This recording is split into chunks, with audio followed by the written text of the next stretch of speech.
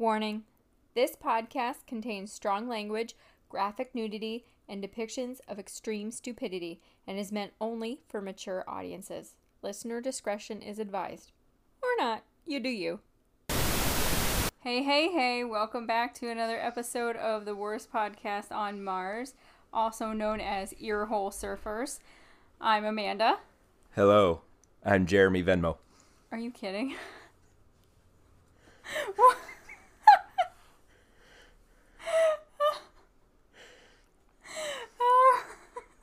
Jesus Christ, I can't. We literally just started Jeremy Venmo. Okay, anyway, this is the podcast where we talk music.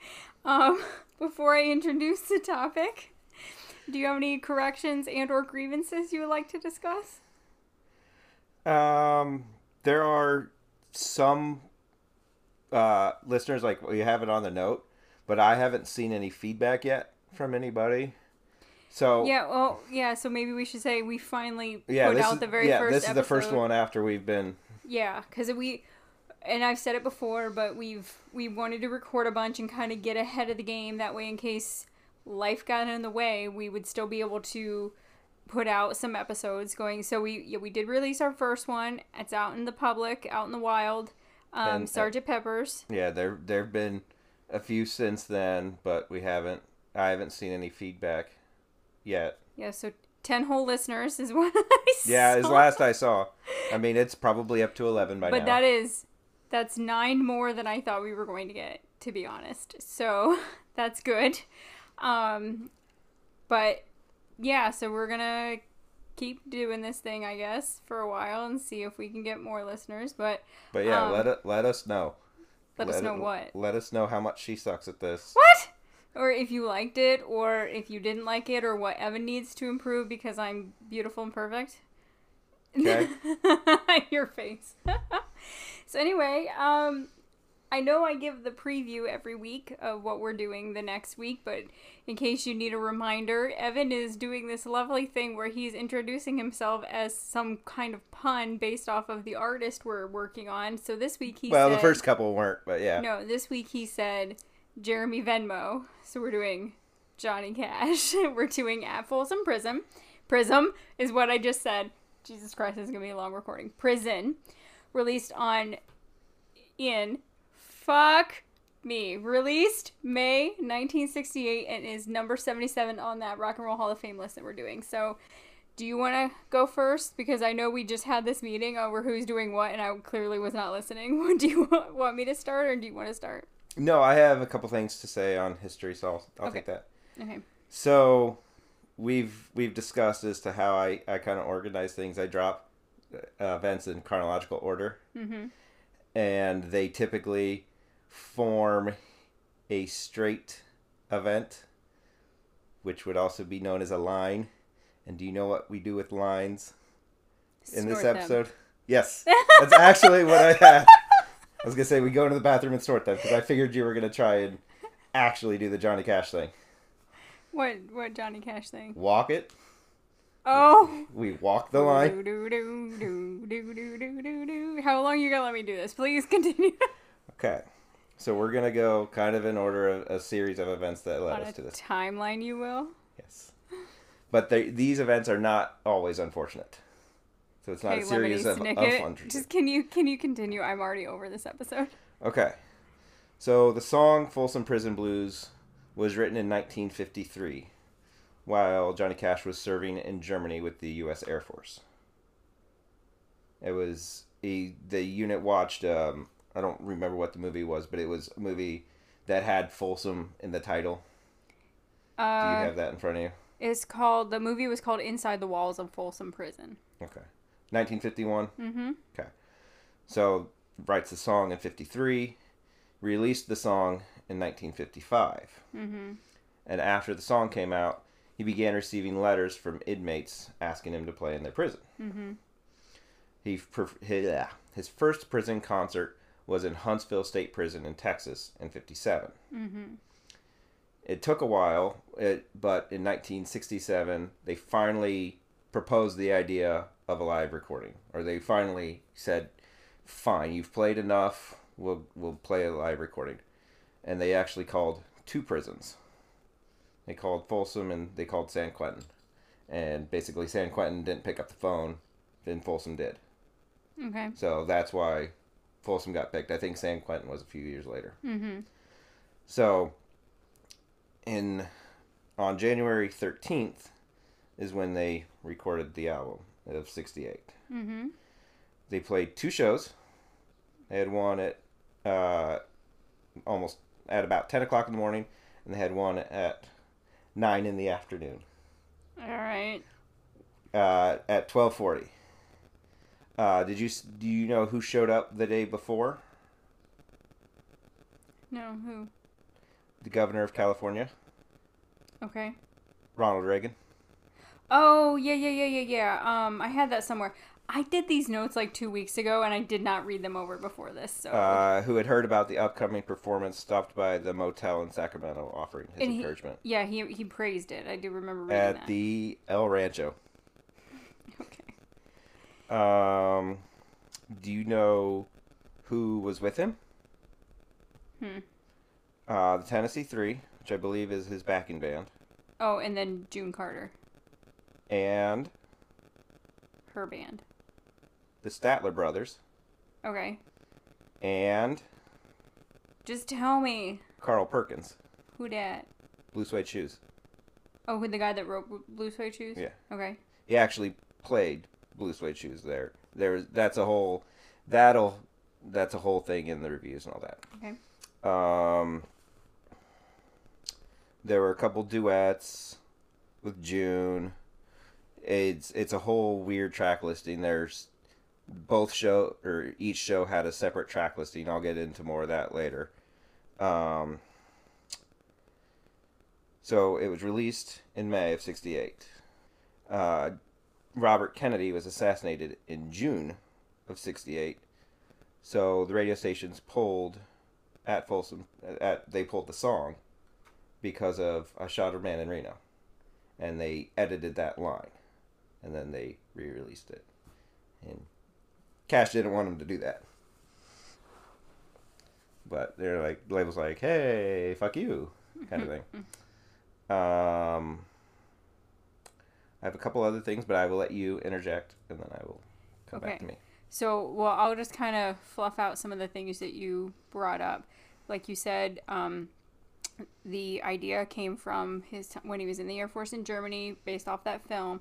And the song contains not only his most iconic line, but perhaps one of the most iconic lines in the history of country music, which is the I shot a man in Reno just to watch him die. But despite the popularity of his song and the album, Cash himself had never shared hard time prior to this. So the Folsom prison. Why do I keep saying prism? The Folsom prison song talks about him being in prison, but he had not done prison time himself. I think he had. Well, okay, it says late 50s. Okay, continue. But he had done time, but not in prison. Well, I think okay. is what it was. He had minor things Yeah, although going he never on. served a prison sentence, he still had incidents. Yes, yeah. Okay. So, like you said, it was recorded live in California on January 13th of 68. The album was made up of songs taken from both concerts that he performed during that day. And he used the album as a plea of compassion for those in prison that was also mixed with the spirit of 1968, and it became something comparable to other notable figures of the time, like Martin Luther King Jr. and Robert F. Kennedy. So he's taking this time period and trying to do what a lot of other people did during that time. This was like country music's version of, hey, we're stepping up and we're doing this for the people, you know? So this album also led Cash into becoming an international ambassador of country music, a prison reform spokesman, and a counterculture hero. I got that off of his website, I believe. And so, Johnny Cash was big at the time in country music. But what he did here kind of launched him into international stardom.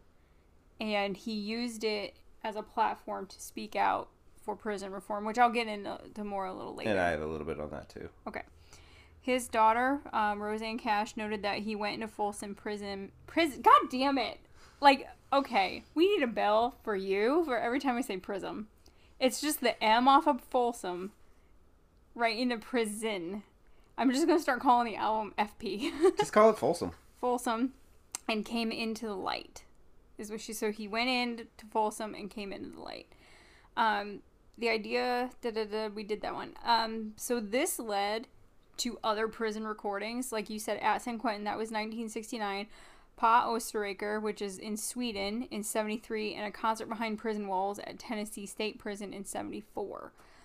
The final song of this show was called Greystone Chapel and was written by a Folsom inmate. This inmate, Glenn Shirley, recorded the song and gifted a copy to the prison chaplain. This chaplain was also the pastor of a church in Ventura where Cash often went to service. He gave the recording to Cash a day before the shows, and Cash insisted that he play it live, which I thought that was really neat. The other line on that I saw is the inclusion of this song solidifies the authenticity of the album and its intent. Yeah.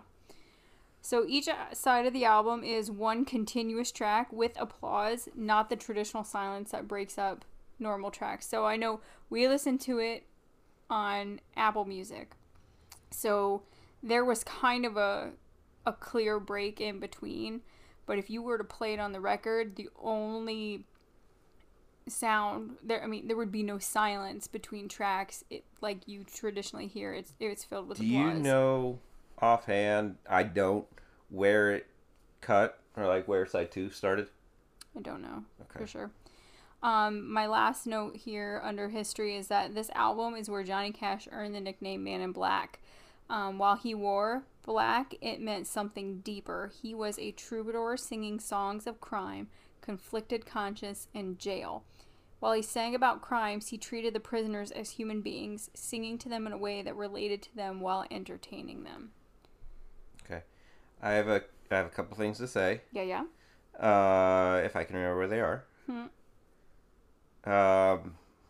Couple notes that I thought were interesting. Where was it? I don't know.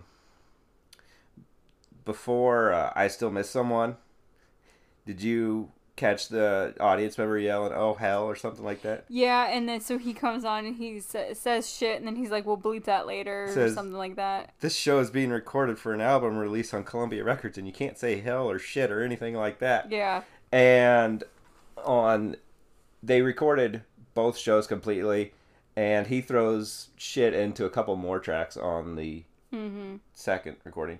You said it takes from both shows. It only takes 2 from the second show. So most of this is the early show. You know, one thing I wish I could have done before we recorded this, and I didn't really think of this until now, is Walk the Line. Because I'm curious to see, they do a scene at Folsom, and I'm wondering, I think he says something similar to this, if not that line, like where he brings up the curse words and stuff like that. I think, but it would be interesting to see some of this stuff, you know, how much they take from history. And if we're looking at that, it's been a while since we've watched it. They recorded it inside, right? Because I think originally he had an idea to record it out in the yard and label the album "Cash Me Outside." No, I hate you. All right, are you done? For now. So we're moving on to culture? Yeah. Okay, you want me to go or you go? You go, because I've only got a couple things. Okay. So the album itself is credited with not only pushing Cash's career into the international scene, but was also responsible for pulling back the curtain on American prison life. And that made me think of, like, Orange is the New Black. That show, Netflix, right? But it is based on a book, but that book is based on somebody's time in prisons, in the prison system. So it's, while, you know, there are some liberties taken there, it does, like, shed a light on some of this stuff. And so you're thinking, this is current day, still happening. And Johnny Cash brought it out to the forefront earlier. Now, I know everybody has their own opinion on the criminal justice system and the prison reform and, dun dun. you know, like, shut up, and death penalty things. And, you know, it's this big issue here. And some people are so black and white and they say, well, you do the crime, you gotta do the time. But they're still human beings and they're treated poorly. Now, some people, I think, should be. That's just me. But you have some people in there who minor offenses treated awfully, and he was trying to bring that to the forefront. Yeah, and I think before we get too deep into that's a discussion for a later, or not necessarily a later date, but a different podcast, because I don't think that's either of our lanes. No. To really get into that. No. So this album went to number 1 on the country charts and peaked at 13 on the pop album charts, staying on the charts for a total of 124 weeks. It was certified gold that October, and it went on to win a Country Music Award for Album of the Year, a Grammy for Best Album Notes, and was inducted in the Grammy Hall of Fame in 2018. The album later went on to achieve triple platinum status in 2003 and was chosen by the Library of Congress for addition into the National Recording Registry. That was one of my parts. And they released the Legacy Edition that has both full shows, recordings. Yeah. So anything else to add? I'm going to take a different lane. I got to pull it up in front of me. Do you know... Well, we'll do the easy one first. We said that he had never actually been in prison. He credits this album and the ensuing fame as helping turn his life around, though, because he had a lot of he was arrested several times in late 50s and early 60s, mainly for drugs and alcohol. Mm-hmm. So this kind of helps him get his life back together. Mm-hmm. Did you know? I know we were talking about the prison reform. Did you know he testified in front of Congress? No. Let me pull up the... it was the hearings before the subcommittee on national penitentiaries of the Committee on the Judiciary, United States Senate, 92nd Congress, to amend parole legislation. That is an Amazon product title. That is way too fucking long. It's government. July 25th, 26th, and 27th of 1972. And I... Oh, so is this why you were asking me about the Dee Snider thing? Yeah, because it's the same... In a sense, it's the same kind of thing as somebody testifying before Congress, and I don't really know how to cite that. So that's why I want to see if we can... I'll show you this real quick, and then I'll get into the actual testing. So can you figure out how to cite that and kind of bring that up now? So Evan is saying thank you via Amanda to the... I think I found it in the California State Archives. Yeah. To the Franklin Pierce Law Center Library for allowing him to read this PDF of the parole legislation. But it was, the U.S. Senate. Yeah, that's why I was a little confused as to how to cite it, just because it's... you need to bring it up that you got your information from a source, rather than just saying, I pulled this from the internet. Yeah. I pulled it from my brain. Okay. So I want to read a few quotes from him. Okay. He actually had... It wasn't just him, it was... There was another... He went with 2 convicts that I believe had been paroled at that point. One was Glenn Shirley. Okay. Who wrote Greystone Chapel. Right. I have been in the entertainment business now for 16 years, and shortly after I began, I performed my first concert at a prison at the request of the inmates at Huntsville, Texas State Prison. I went from there to Folsom, to San Quentin, to Arkansas State Prison, and I met many fine men, inmates, and the personnel who run the prisons in all of these places. And I found over a period of 17 years, I believe that possibly 25% of the men behind the bars really need to be in a prison. I have seen and heard things at some of the concerts that would chill the blood of the average citizen, but I think possibly the blood of the average citizen needs to be chilled in order for public apathy and conviction to come about, because right now we have 1972 problems and 1872 jails. In another prison, a teenager was imprisoned and his clothes were taken away from him to shame him for his crime, and he hanged himself. The purpose behind prison reform should also be that there be less crime on the streets, that our cities should be a safe place for a wife and children to walk down. But in order for this to come about, the men in prison have to be treated as human beings. If they are not, when they are turned out on the streets, they are not going to act like human beings. As the system is now, when an 18-year-old is put into prison for possession of marijuana, you have made a criminal out of him, as Glenn said, and in 5 years he comes out an educated, well-trained criminal in the ways and in the skills of crime. And I think that is a crime in itself to do that to a man. There's a whole... And when was this again? 72. 72, and this is now 2022. And not much has fucking changed. And I can get the bill number.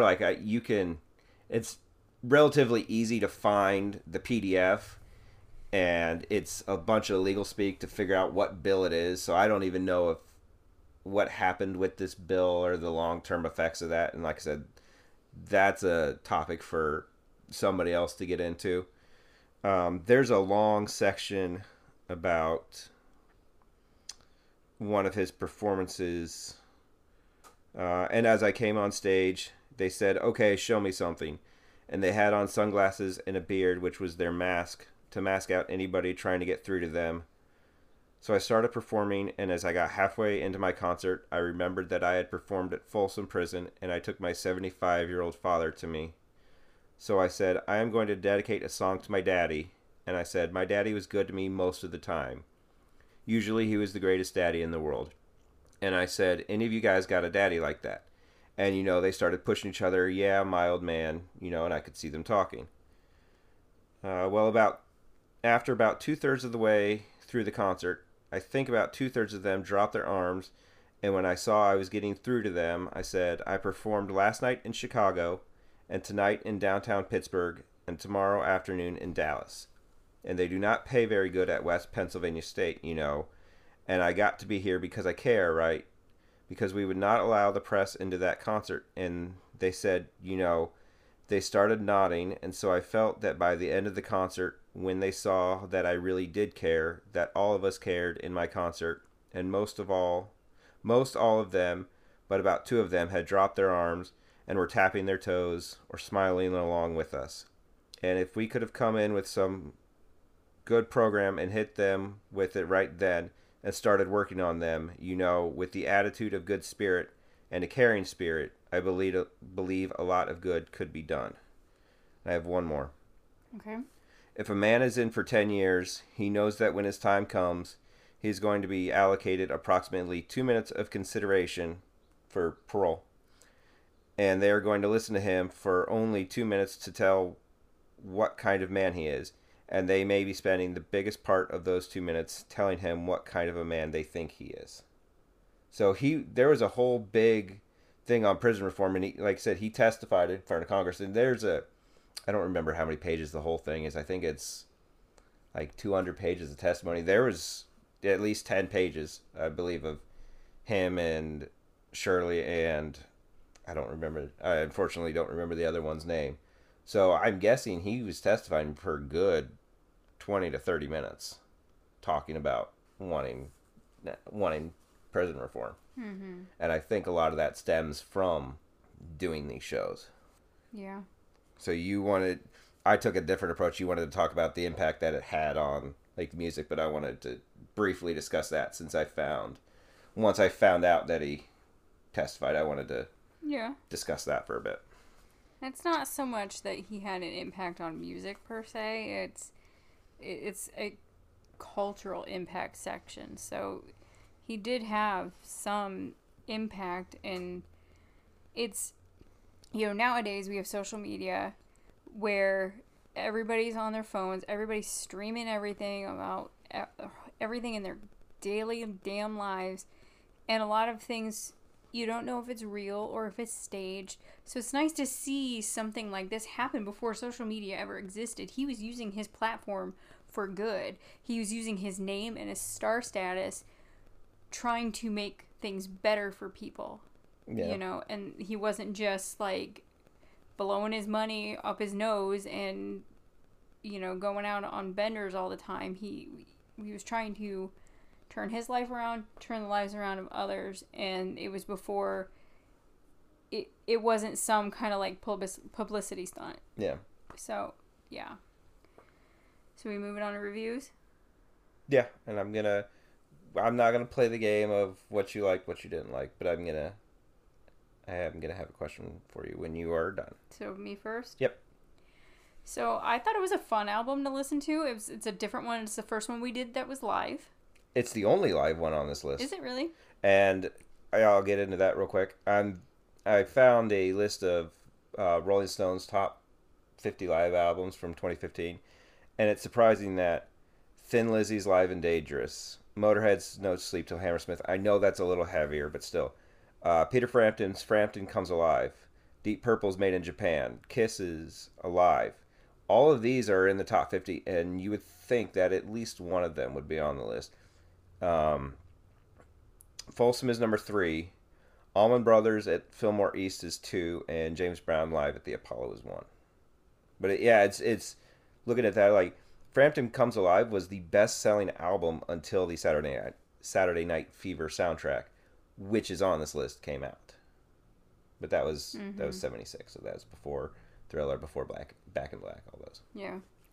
Yeah, it's just weird that out of all the live albums that are out there, I understand what he is and all that, but I'm surprised that this is the one that got picked, because it's the Rock and Roll Hall of Fame. It's not if it's the Music Hall of Fame, you know what I mean?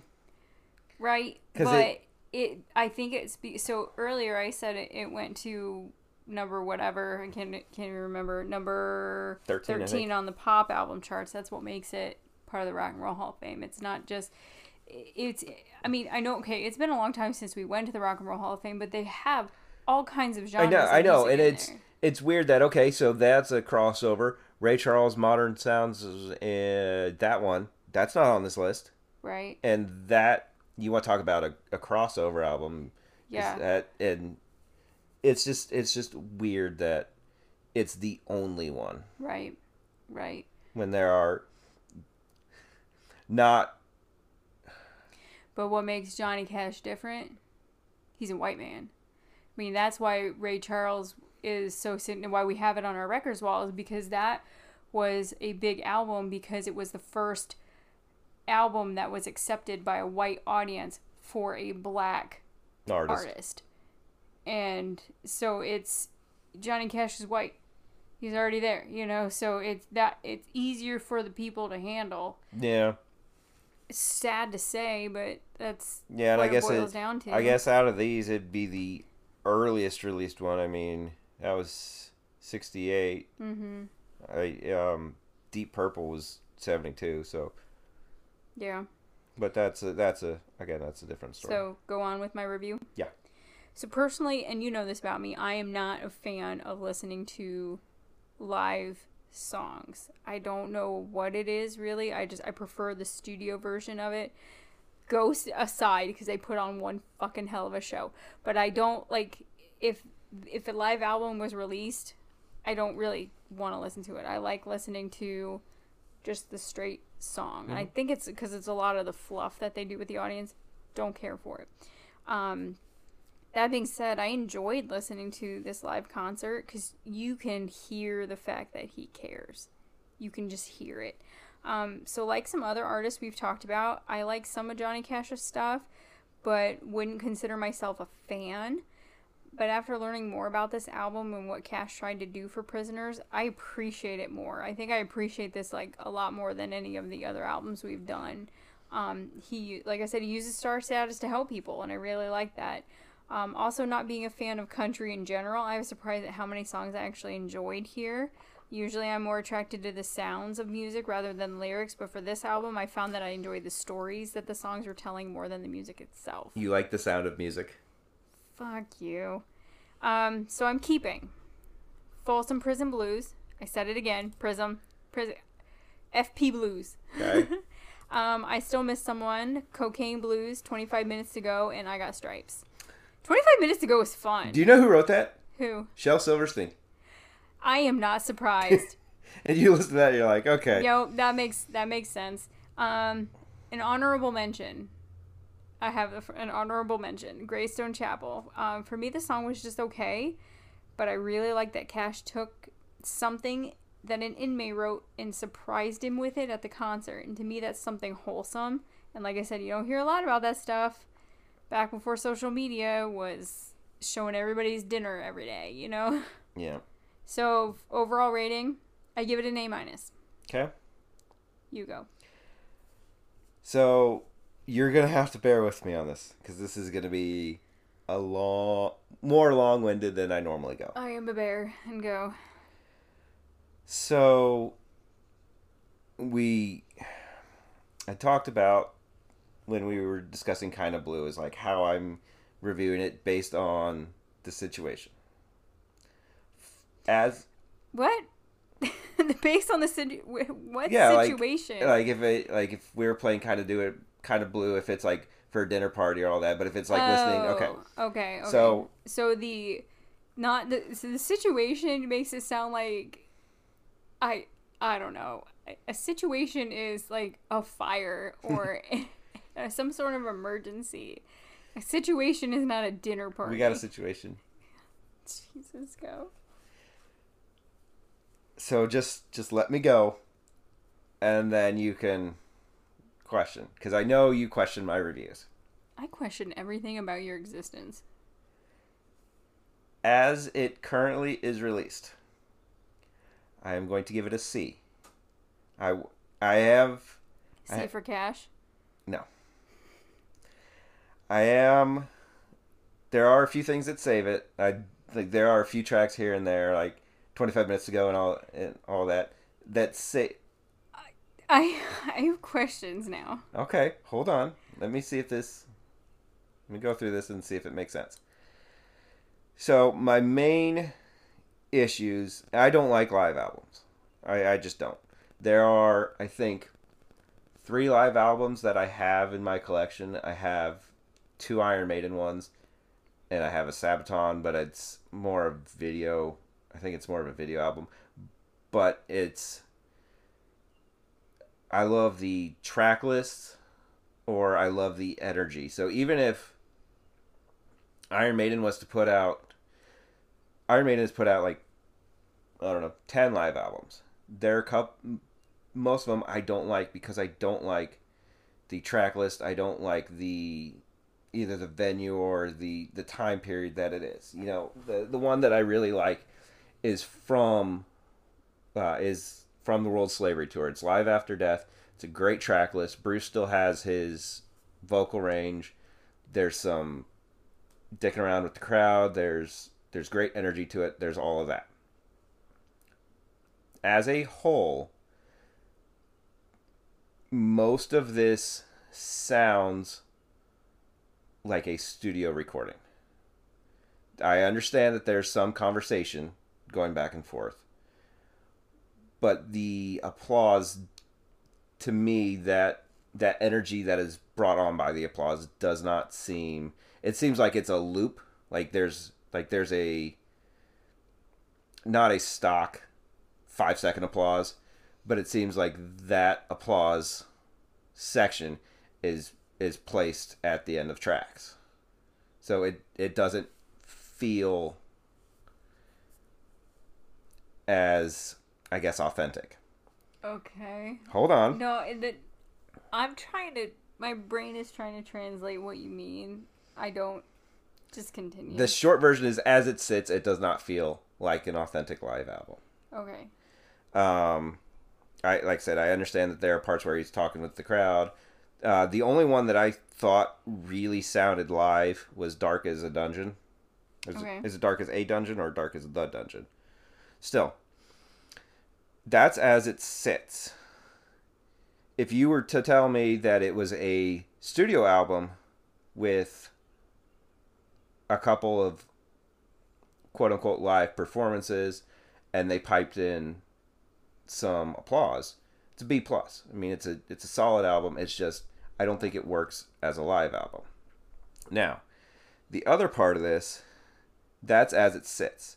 So I decided to take some time and go into the Legacy Edition, because both shows are about 25 tracks. They're a little over an hour. And there are tracks that were performed that were not on the recording. Like Blue Suede Shoes was played at both. What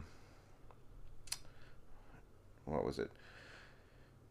I can go into all this and put this actual list out there, but there are, I believe, I'd have to see how many. I think there are roughly 35 different tracks. Okay. That includes the intro, his introduction, the announcements, the closing announcements, all that. And the bullshit in between? No. The bullshit in between is classified as part of that track. Okay. So, like he was talking about you can't say shit on the record. Mm-hmm. That's still classified as part of the track. There are 15, 16 tracks on the recording. Okay. On the official version of it. 2 of them are from the second show. If I was to take this track list from the Legacy version, there were 8 tracks that were performed in the first show that were not performed in the second show. There are 8 tracks that were performed in the second show that were not performed in the first show. So we'd start there. We take all these ones that were only performed in one of the 2, and we'll start there. Folsom Prison Blues and a song called Busted sound about the same in show 1 and show 2. So take your pick, whichever show, flip a coin, and pick that one. I would take, and these aren't in order of the track list, the intro announcement, or where he gets introduced, the opening announcements, and the closing announcements from the second show. The version of 25 minutes to go from the second show, I think, is better than the first. Same with Orange Blossom Special, The Legend of John Henry's Hammer, which was not on the official version, and Dirty Old Egg Sucking Dog, because there's more crowd stuff. These are some of them are better live tracks, and some of them are just better versions. Mm-hmm.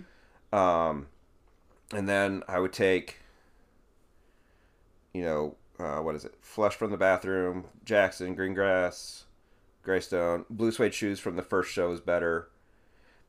I would take, what is it? It's 8 tracks from the second show that were not performed on the first show. Okay. 8 tracks from the first show that were not performed on the second show. 2 tracks that are interchangeable. 7 tracks from the first show that were played at the second show, but the first show is better. And 8 tracks from the second show that were also performed on the first show No, I got that backwards. 7 from the second show that were also performed that are better, and 8 from the first show that were performed that are better. Does that make any sense? Kind of? Yeah. So it's a combination of the Legacy edition of both shows. Gotcha. If that is the official album, and this is going to shock you, I will give it an A. Say what? I do not like live. I do not like country. If this is the track list that this album is released as, it gets an A. Well, I guess that's fair because as it sits, it's not a. I don't think it's a. It's not a fair representation of what happened. Exactly. No, that makes sense. For once in your life, your weird ass brain made some sense. Yeah, I was. Do you want a cookie? We still have Christmas cookies in the freezer. I was very interested to see like the different versions. Like, there's a. I don't have the lines in front of me, but there's another shit, and he forgets the lines in a couple of them, and it feels more like a live show. He's having fun with it, and it's not just that one. I think which was it? I don't remember which one it was because they're not marked on here. I think it's Green Green Grass of Home.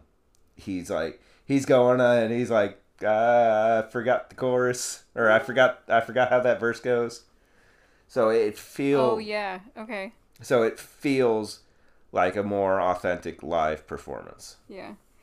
If that is the version that is released, but like I said, as it sits, especially after listening to everything else, it has to be low on my list because of the representation that I know exists. So I have a question for you. Okay. Because you've admitted that you played piano, right? Mm-hmm. Did you ever have any piano recitals? Mm-hmm. Do you ever forget?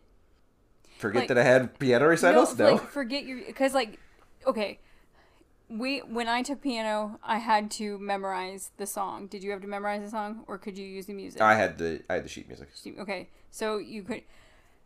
Do you understand how frightening it is to be up on stage and forget? That is terrifying. So I'm glad that he was so I don't know the word I want to use there because 6 words are meshing in my mind and I don't know. He was so good about it and I will lighthearted. That's the word I want to use.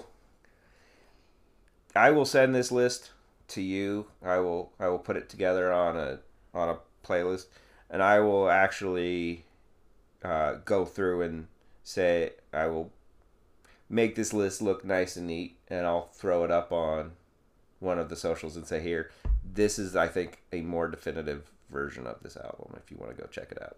Okay. So we into final thoughts now?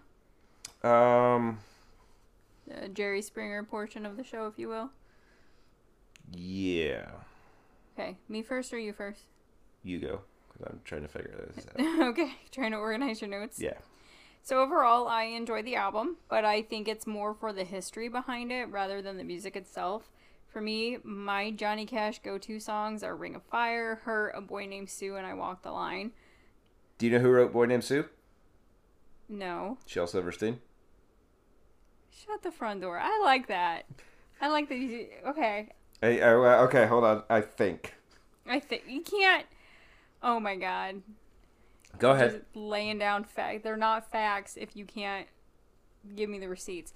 It was good, but it's not something that I go to over and over again.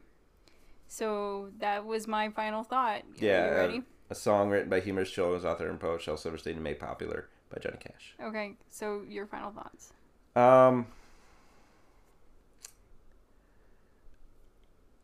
Don't go with the album release.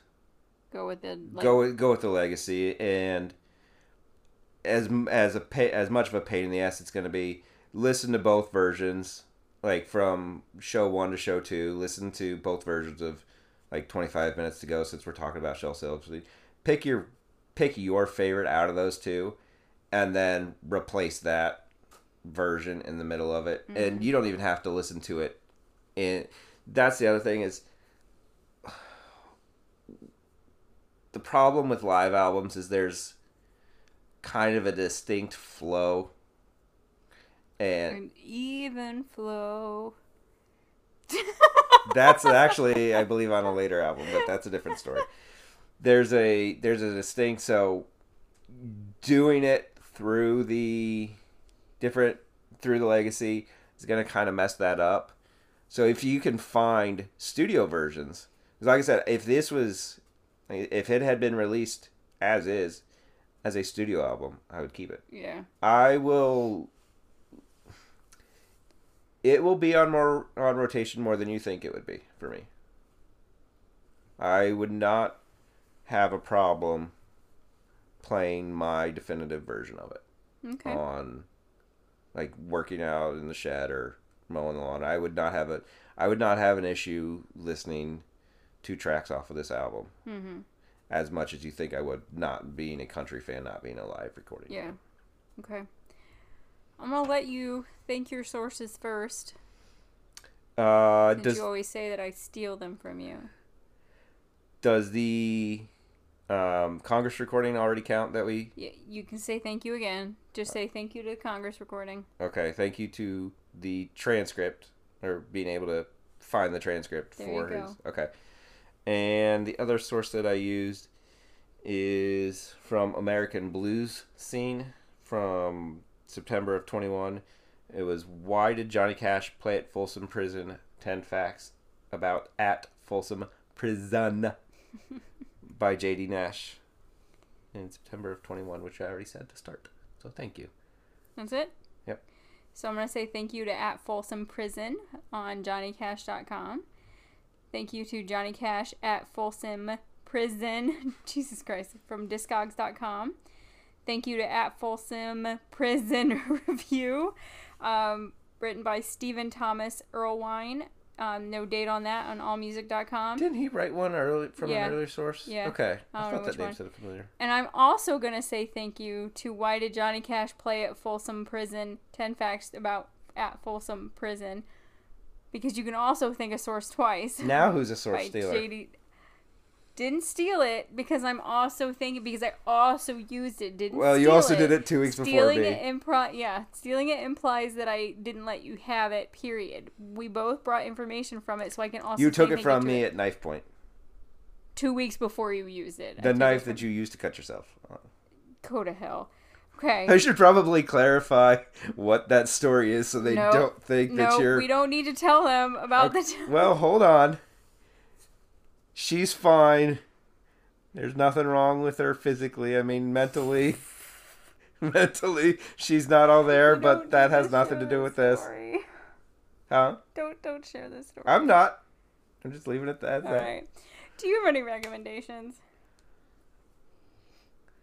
Not to get stabbed at knife point. Okay.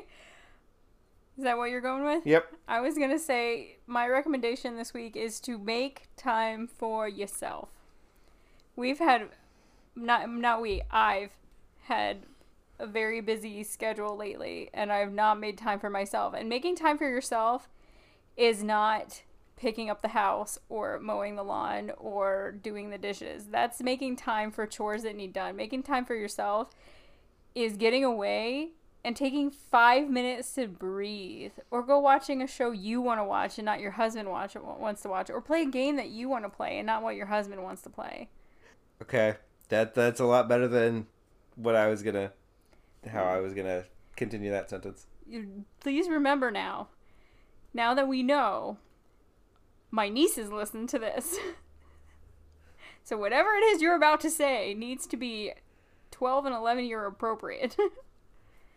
So we ready for this day in history? I need a response from you because it's just dead air. Yeah, because this is an audio medium and they can't see your hand movements. Is that our... I was at least speaking. You just stared at me.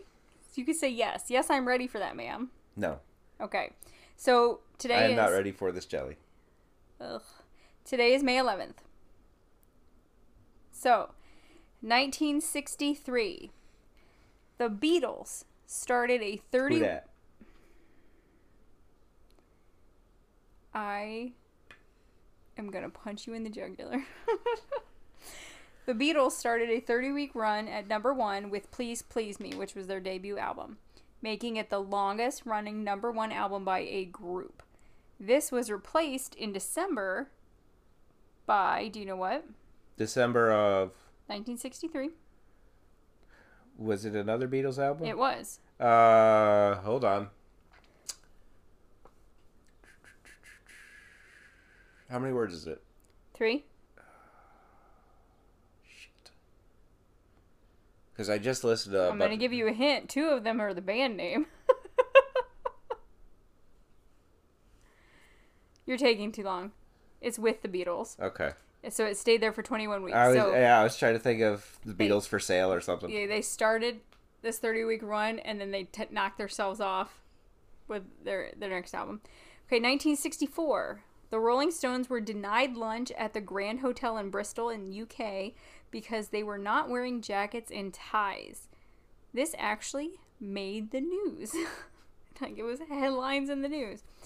1970. The triple soundtrack album Woodstock was released, and it reached gold status within 2 weeks.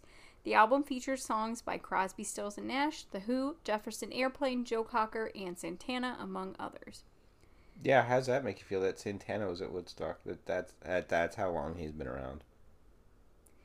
That makes me feel fine, because I knew he was classic rock before I got into rock. Sir.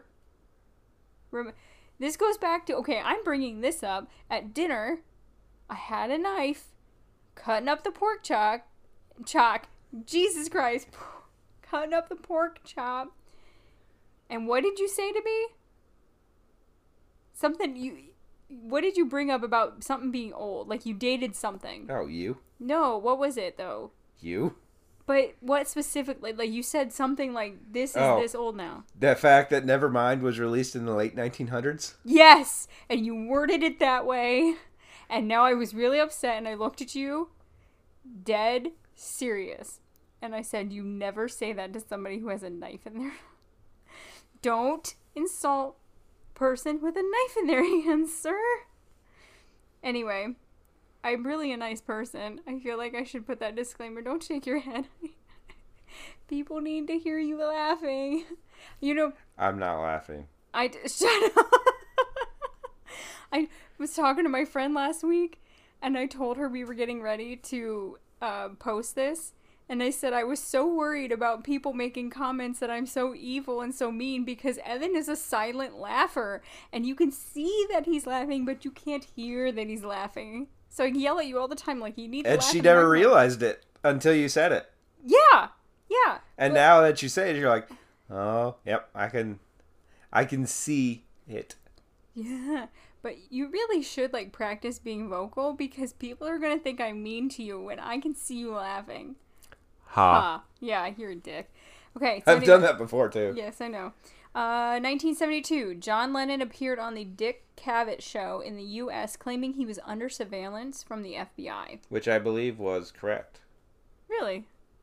Okay. I don't know if it was FBI, CIA, but I believe there was some type of surveillance on him. Okay. 1974.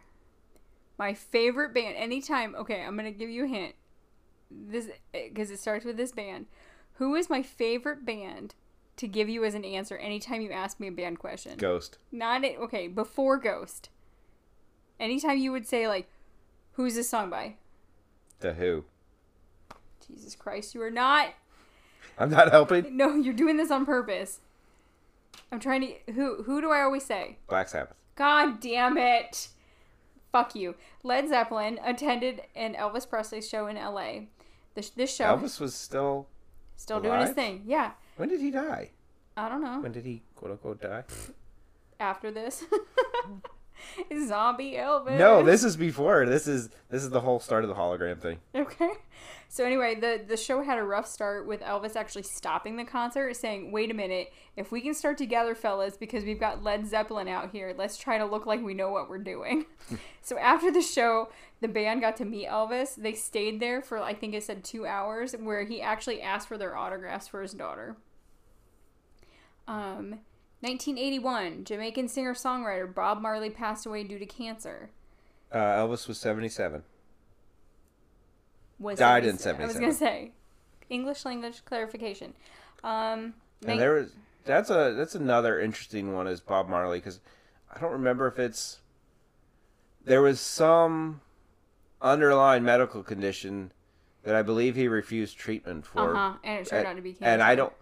And I don't remember why he refused treatment, but it might have had to do with the government. I don't know. But it's a thing you can look into. And report back next week when I say you got any corrections or grievances. 1985. Bruce Springsteen and a few friends went out for a night of drinking just a few days before his wedding. At the bar, Springsteen sang several of his own songs karaoke style as they were playing in the jukebox. Can you imagine being at a bar and Springsteen is singing Springsteen like everybody else is singing everybody else's songs? Yeah. Did you find it or can I go on? Go on. I found an article, but just go on. 2002.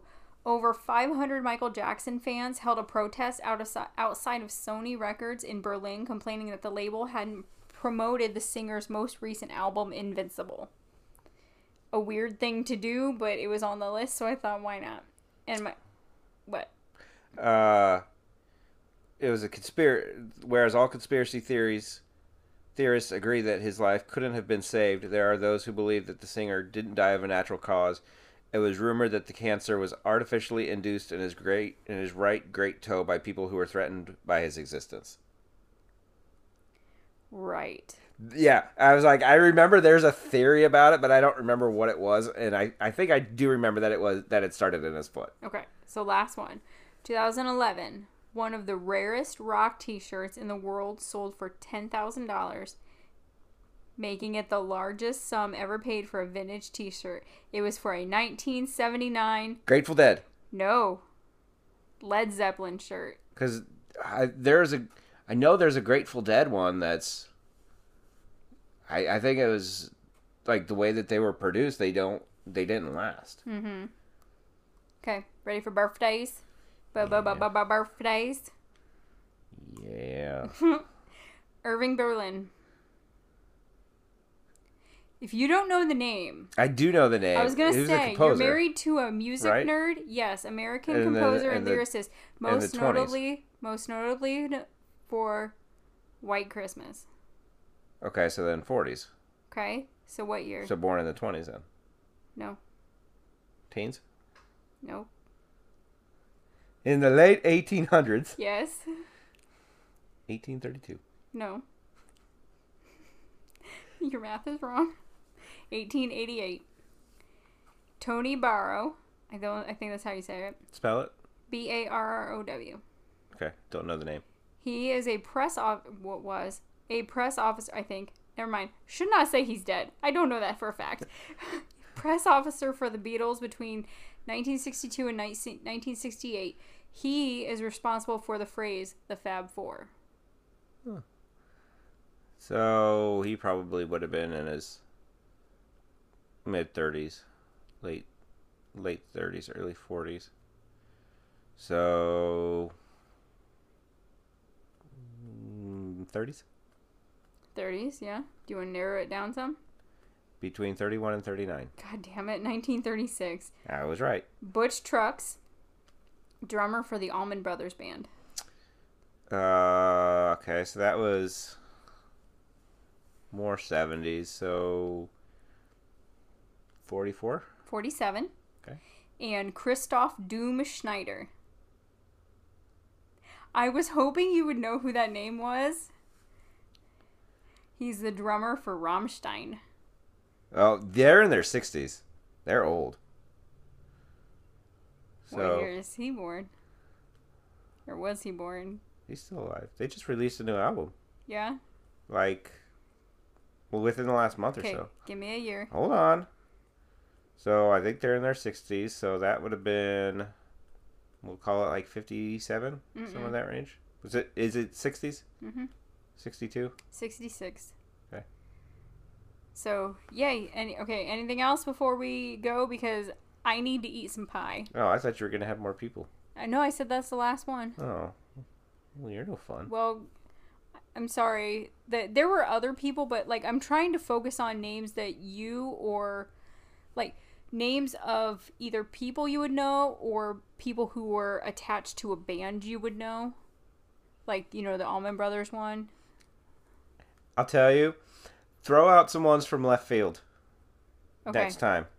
And I okay. would be... I think you'll be surprised at how many of these as long as they're not a German band that was active from like 67 to 69 and released one EP. And I don't just that was do it for recorded in the you. basement of the Berlin Wall. I don't just do it for you, but I do it for the people, trying to pick the 10 people. Yeah, the 10 people who listen, because it's also, they're pulling, like, I've seen a person who wrote one song that hit the top of the charts that you might not have heard, but it was like a Motown hit or something, some like random off the wall thing. So I don't know. You got anything else? Because like I said, I need pie. And people have been texting me. I probably should respond. No. No? You good? Yeah, I think so. Okay, so say goodbye, Evan. Oh, wait. I probably should do the outro. Yeah, that would help. Okay. Thank you for listening to episode number 9. Number 9. Okay. Find us on social media. Go, Evan. What's social media? Social media is a way for people to connect with each other that aren't in the same room. And you can find us at social media, which is where you said you could just find us on social media. What are we on Instagram? You can find us using a string and 2 tin cans to call us, because one of us is that old. All 10 people live in the same town. Yep. Find us on Instagram at worstpodonmars and Twitter on the same thing, and email us at theworstpodonmars@gmail.com. Is that right? I think it's right. Say those again. At worstpodonmars. Where? Twitter. On Mars. Twitter and Instagram. Okay. And then Gmail us at Gmail. Gmail.com. Just type in a general Gmail. It'll find its way to us. We'll find it at some point. At the worst. No, it's not at. The worst pod on Mars at gmail.com. We'll edit this and post. Don't edit this, because. Do you hear the ice cream truck? I hear the ice cream truck. I think it's time to go. Okay, bye. No. I gotta say what the next episode is. Then we can go ice cream. Okay, next episode we're doing The Doors by the Doors. Okay, bye. Okay, ice cream truck.